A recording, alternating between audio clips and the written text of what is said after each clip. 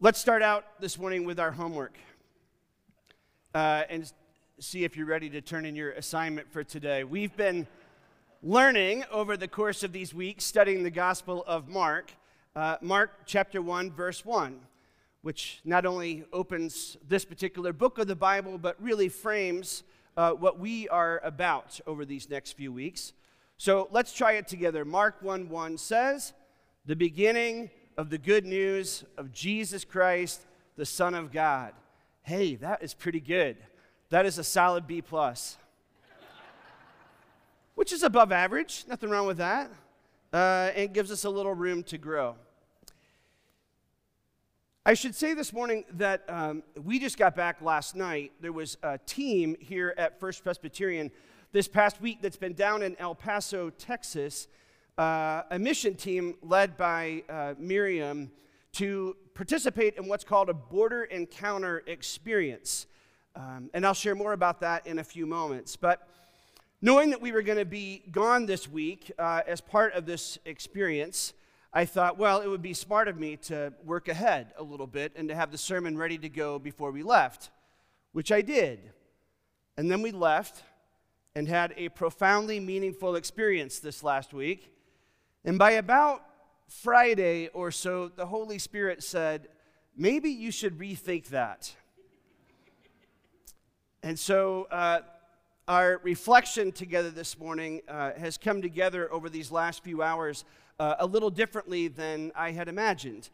As we sometimes say, if you don't know if God has a sense of humor, just try making plans and see what happens. And that has certainly been true for me this week.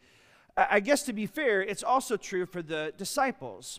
The disciples who followed Jesus over these 3 or so years of ministry, I imagine also often felt like they had made plans or were making plans or predicting plans, and then, well, with Jesus, things often changed at the last minute. And in fact, if we look just before the text that I'm about to read from Mark chapter 5, we see that Jesus has been sharing and teaching in parables. That was last week's text, the parable of the sower at the beginning of Mark chapter 4. And at the end of chapter 4, Jesus gets the disciples into the boat to go on to the other side of the lake. He doesn't explain why or tell them anything about it, but he gets them in the boat to go on to the other side. And during that journey, a great storm comes up. And the disciples are spectacularly annoyed that Jesus is asleep during the storm. How can you sleep through anything? They wonder, which, to be fair, is a question my wife often asks as well at home. How can you sleep through anything? It's true. And Jesus says to them in that moment, "Why are you afraid? Have you still no faith?" And I can't help but wonder if that moment out on the lake at the end of Mark chapter 4 is a bit of foreshadowing and preparation for what the disciples are just about to experience at the beginning of chapter 5. And maybe there's something in there for us too. Why are you still afraid? Have you still no faith?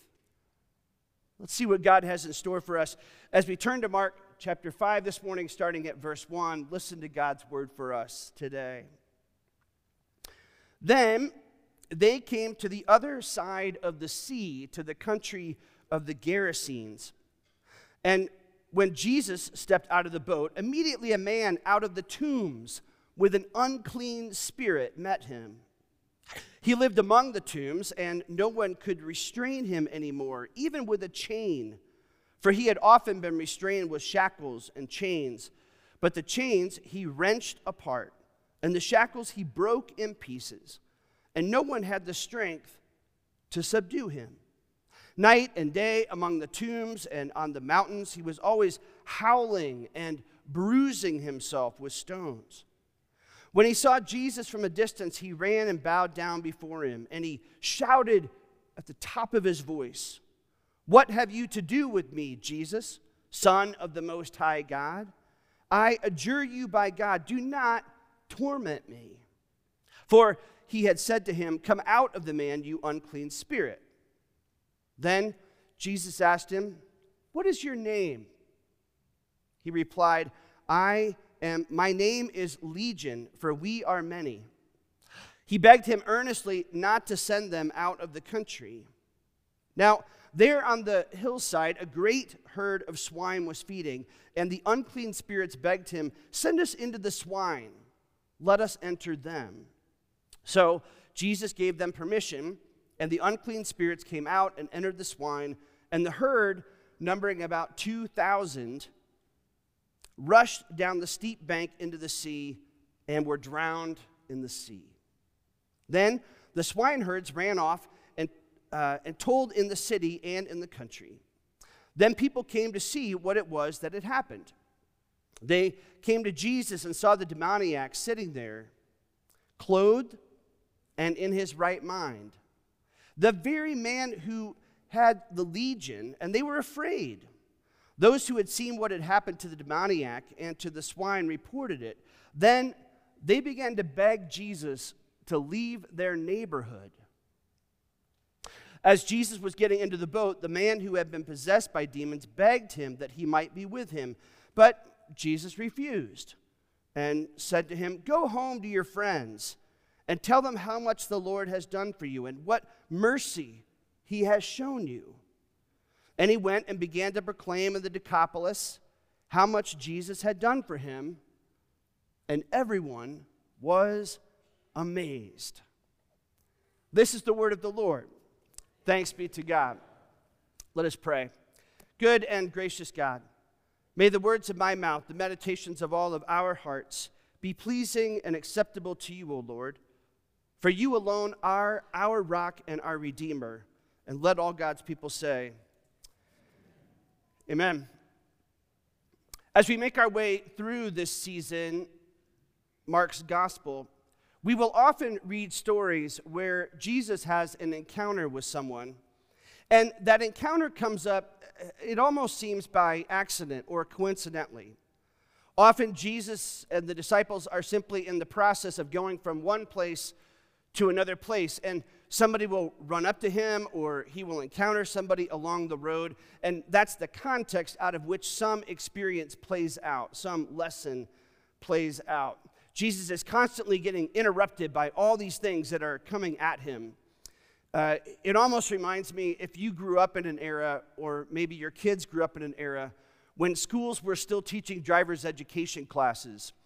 And I can remember when I was in driver's ed as a 15-year-old, we sat in these little simulators that were like a little car with a little steering wheel and a little brake and gas pedal. And we watched these big films where it was like you were driving down the road, and constantly there were things coming out at you, children and dogs and beach balls and bicycles, and you had to swerve or press on the brake or do something to avoid collision.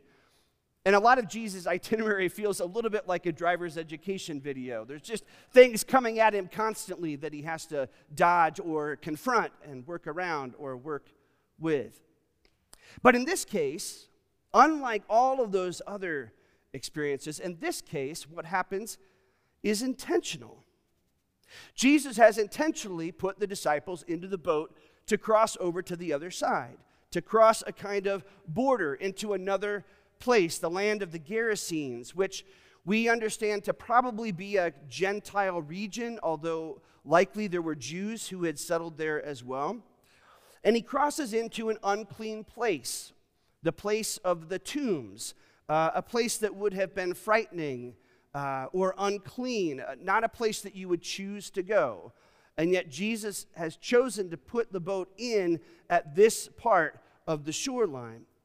And then they are immediately confronted by a man who is possessed, we're told, by an unclean spirit. And we'll later find out that the surroundings, the hillsides, are covered with unclean animals, the swine, the pigs. And so it seems that Jesus has made an intentional decision to take the disciples with him into this place that layer after layer after layer is increasingly a frightening and unclean place.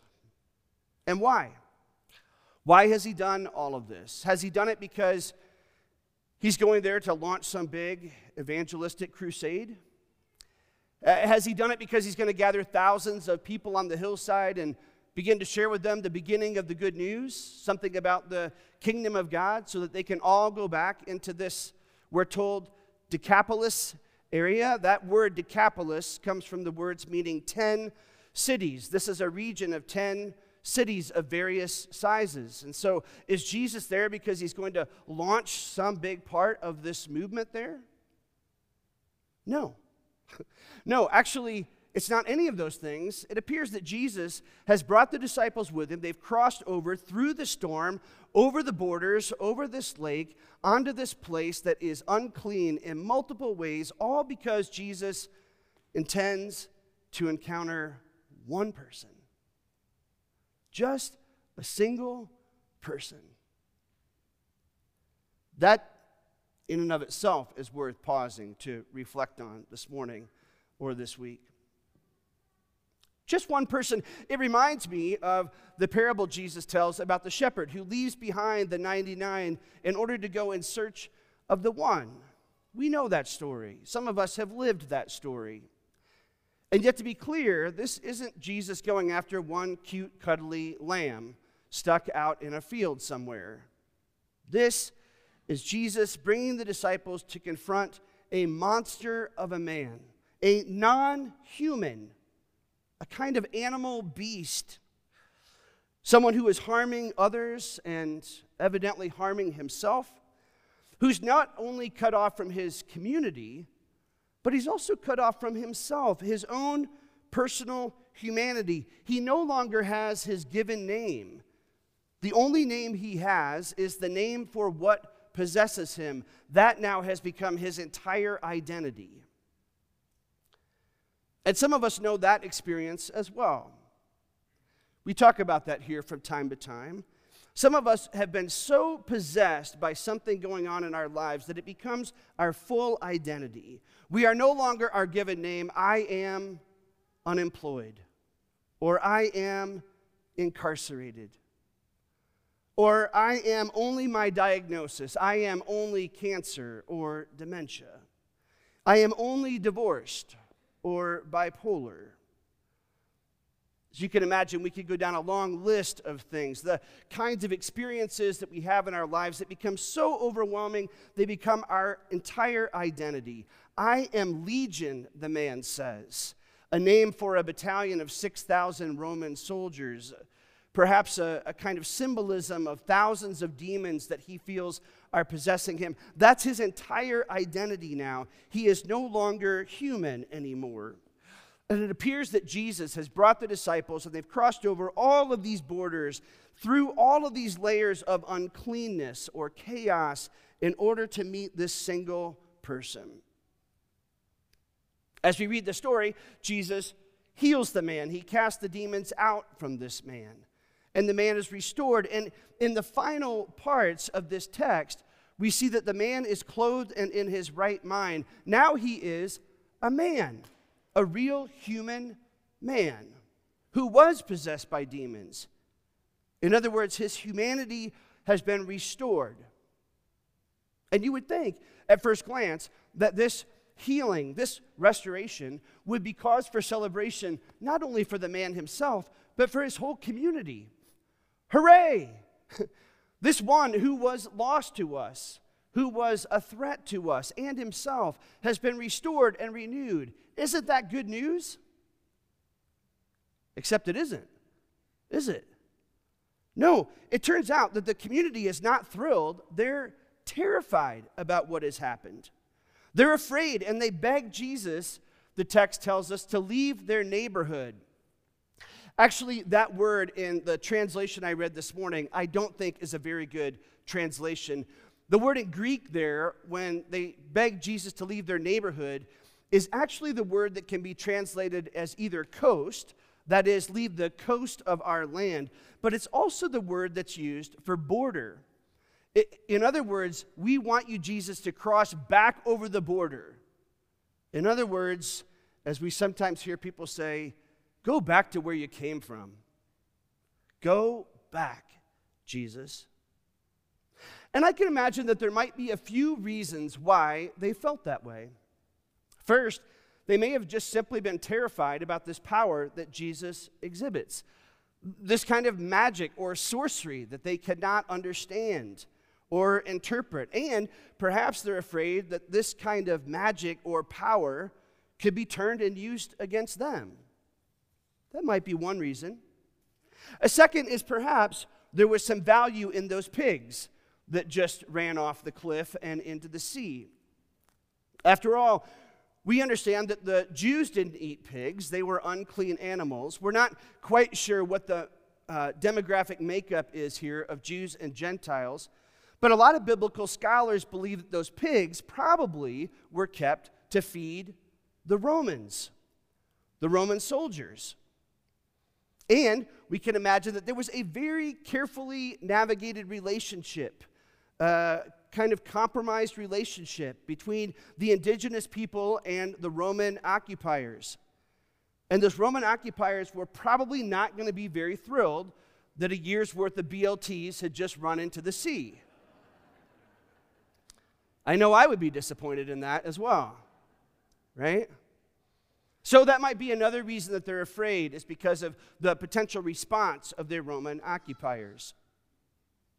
And while I think those are both probably legitimate things to consider, I actually think a third thing might be even more important for us to consider today. And that is that the Gerasenes might have needed that legion to be legion. They might have needed this demoniac in order to project onto this person all of their fear, so that that person could be the source of whatever in their lives was causing fear and confusion and brokenness. We have a word for that in our language. Do you know what that is? It's scapegoat. They needed a scapegoat. There's a French philosopher named René Girard who writes extensively about how we understand scapegoat and scapegoating in our cultures as we evolve. And in reflecting on this passage, Girard writes, the Gerasenes needed this man, an agreed upon bad guy, to represent evil. He was someone out there, someone the social structure could cast out. This is how our systems in the world maintain order. Our communities are unified by defining ourselves over and against the other, a common enemy. We know that experience too, don't we? And so I think what Girard is getting at is that in this context, it's disturbing, it's frightening when the one who was the embodiment of evil is restored and is now just like them. On the one hand, if the one we thought of as the embodiment of evil is like us, well, then we really have to question our own judgment and condemnation of that person. And on the other hand, if the one who was the embodiment of evil is like us, then maybe we're not so different from them and that embodiment of evil either. Maybe we might bear some responsibility for evil and sin in the world. Maybe we are not only the ones who get wounded, but the ones who do some wounding from time to time. We are not only the ones who get broken, but we are the ones who do some breaking from time to time. As we pray every week, forgive us our sins as we forgive those who sin against us. All of a sudden, things look different in that mirror. And all of this, I think, is such an important commentary on what we're experiencing in the world around us today, where over and over and over again, we are being encouraged in our culture to demonize the other as a way for us to provide order in our chaotic and confusing world. And perhaps there's no more chaotic and confusing issue these days, no more polarizing issue in our world these days than the one of immigration, especially as it relates to our southern border in the United States. That's the context in which a group of us this week went down to El Paso to spend some time on the border, where we were hosted by a nonprofit group, a Christian group called Abara. Now, Abara describes their mission in part in this way. In response to global migration and in a polarizing world, we inspire connections beyond borders through mutual understanding, education, and meaningful action. What happens is that they bring groups down, often church groups, but other kinds of groups as well, for a 3-day experience where you're invited to spend time listening to people. People who come from all different parts of the process of immigration and who have a representation of all different sides of the issue of immigration. People who are more conservative, people who are more liberal, people who work on the U.S. side, people who work at it on the Mexico side. And we're told right up front, as part of this experience, that we'll hear conflicting sides and stories, even conflicting data and interpretations of data. The encouragement is to hear stories and their perspectives. We're not here to argue. We're not here to change anybody's minds, because Lord knows we couldn't change anybody's mind even if we wanted to. There is an acknowledgement of that. Instead, we're here to suspend judgment for 3 days in order to authentically listen and ask questions, to hear real human stories. And in the end, though it may be disappointing, you won't leave with any answers. Unfortunately, we did not solve the border crisis this week. We didn't come up with any solutions this week. But the intention is, and we did come back with a much broader and more deeply informed worldview about the complexity of what's really happening. Among the people that we met included some immigrants, some who have made their way legally, appropriately across the border into the United States and are in the immigration process as either asylum seekers or refugees or with some other status. And we met some immigrants on the Mexico side of the border who have come and are hoping to have an opportunity to make that journey across the border, again, through the processes that are available through our current U.S. political and legal system. And in those experiences, we were invited to sit and hear their stories, who they are, who their families are, why they're here, where they left, why they left, what their hopes are for themselves and their families, what their hopes are for their futures. And we spent time in what might seem like a very different part of the spectrum or process, meeting with Border Patrol agents. And we got to know them and hear their real human stories, who they are, why they work in these jobs, what their hopes are, what they're proud of in this work, what they hope for themselves and for their communities in this work. And in both cases, those who are often demonized became real humans with real lives, hopes for the best of themselves and their communities. And I'll be honest, that was a little inconvenient for all of us, because it's a lot easier to go in with an assumption and a decision about who are the good guys and who are the bad guys. And all of that got dismantled. And like the Gerasenes, we weren't really thrilled with that reality, the real reality of what's happening. Perhaps one of the most informative people that we met was this guy named Michael. Michael kind of blew apart so many assumptions that I had. Michael is the executive director of the Sacred Heart Migrant Shelter. It's the shelter at Sacred Heart Catholic Church, just 2 blocks from the border.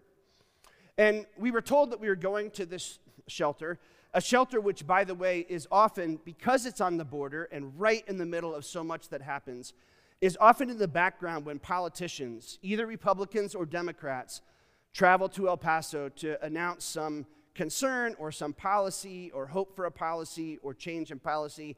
This church and its shelter are often in the background of those scenes.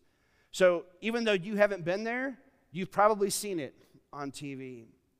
And so with that in mind, I sort of had a preconceived idea about the kind of person Michael would be and what his story would be when we went to listen to him as the executive director of the shelter. Michael began by saying, "I am a retired, lifelong Border Patrol agent."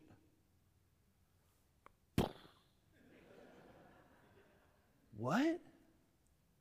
Yeah, he spent his whole life. He started out as a Border Patrol agent as a young guy. He worked his way up the ranks. He achieved a very high level. He was very successful as a Border Patrol agent.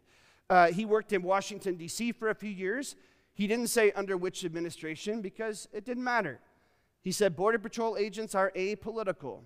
We have a job to do, and we do our job according to whatever policies and procedures are approved under any administration, Republican or Democrat.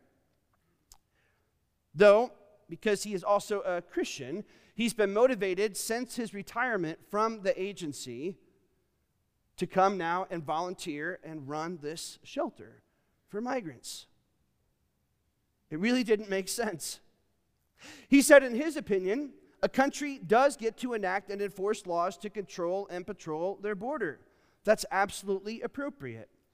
And he said in the very next sentence, being a Border Patrol agent means you can't not be affected by the humanity of the people that you encounter, their desperation, their real stories and experiences and motivations. Then he said, it's a sign of strength for a country to treat migrants with respect, and it's a sign of weakness to demonize them. I wanted to say, do you know what I'm preaching on Sunday? How did you know that? And the truth is that for all of us participating in that experience, some of us from First Press, a few others that joined us from other places, we couldn't help but be affected by the humanity of those stories that we heard either. Because all of them were no longer characters in a drama with names like immigrant or Border Patrol agent. Instead, they were human beings with names like Deanna and Michael, Estrella and Walter. In hearing their stories, their full humanity was restored to us, so that we no longer only saw them by the labels that are placed on them, and sometimes the labels that they place on themselves. We're invited to consider, in hearing this story today, who the non-humans are in our communities now. Who are the demons in our lives these days? And to be fair, yes, there are times when there are people and ideologies that mean real harm to us, and we should name and confront those people and ideologies. I don't mean to gloss over that. That is also true. I'm not suggesting otherwise. But if we're honest, far too often we are quick to demonize and dehumanize others more broadly and more definitively because it serves our purposes. It simplifies our worldview. It neatly contains and explains the chaos and confusion, the poverty and problems we encounter of all sizes and shapes. And then, when someone comes along and dismantles those carefully constructed worldviews, it's challenging. It's even disturbing to us. Please, Jesus, we plead, go back, cross back over the water, cross back over the border. Do not change our world. Do not change us. Do not humanize our enemies. Do not expect us to welcome them, to see them, to hear them, to listen to them, to know them, to claim them as our neighbors too in your beloved community. Please, Jesus, don't rock our boat. Just undock your boat and get back in the water and sail away. Ironically, for participants in the Ibarra border encounter, affluent Americans who arrive on airplanes, the reality of what we see and hear can be challenging and overwhelming and make it difficult to remain hopeful. And yet on the other side of the border, desperately poor people who walk thousands of miles arrive only because they remain hopeful. Borders are strange like that. It turns out that the name Ibarra that they have adopted comes from a Semitic word which means ford, as in to ford a stream. And ford is one of those funny words that can be both a noun and a verb. The verb means to cross over a body of water, usually in a narrow or shallow area. But it's also the noun that describes that place of crossing over.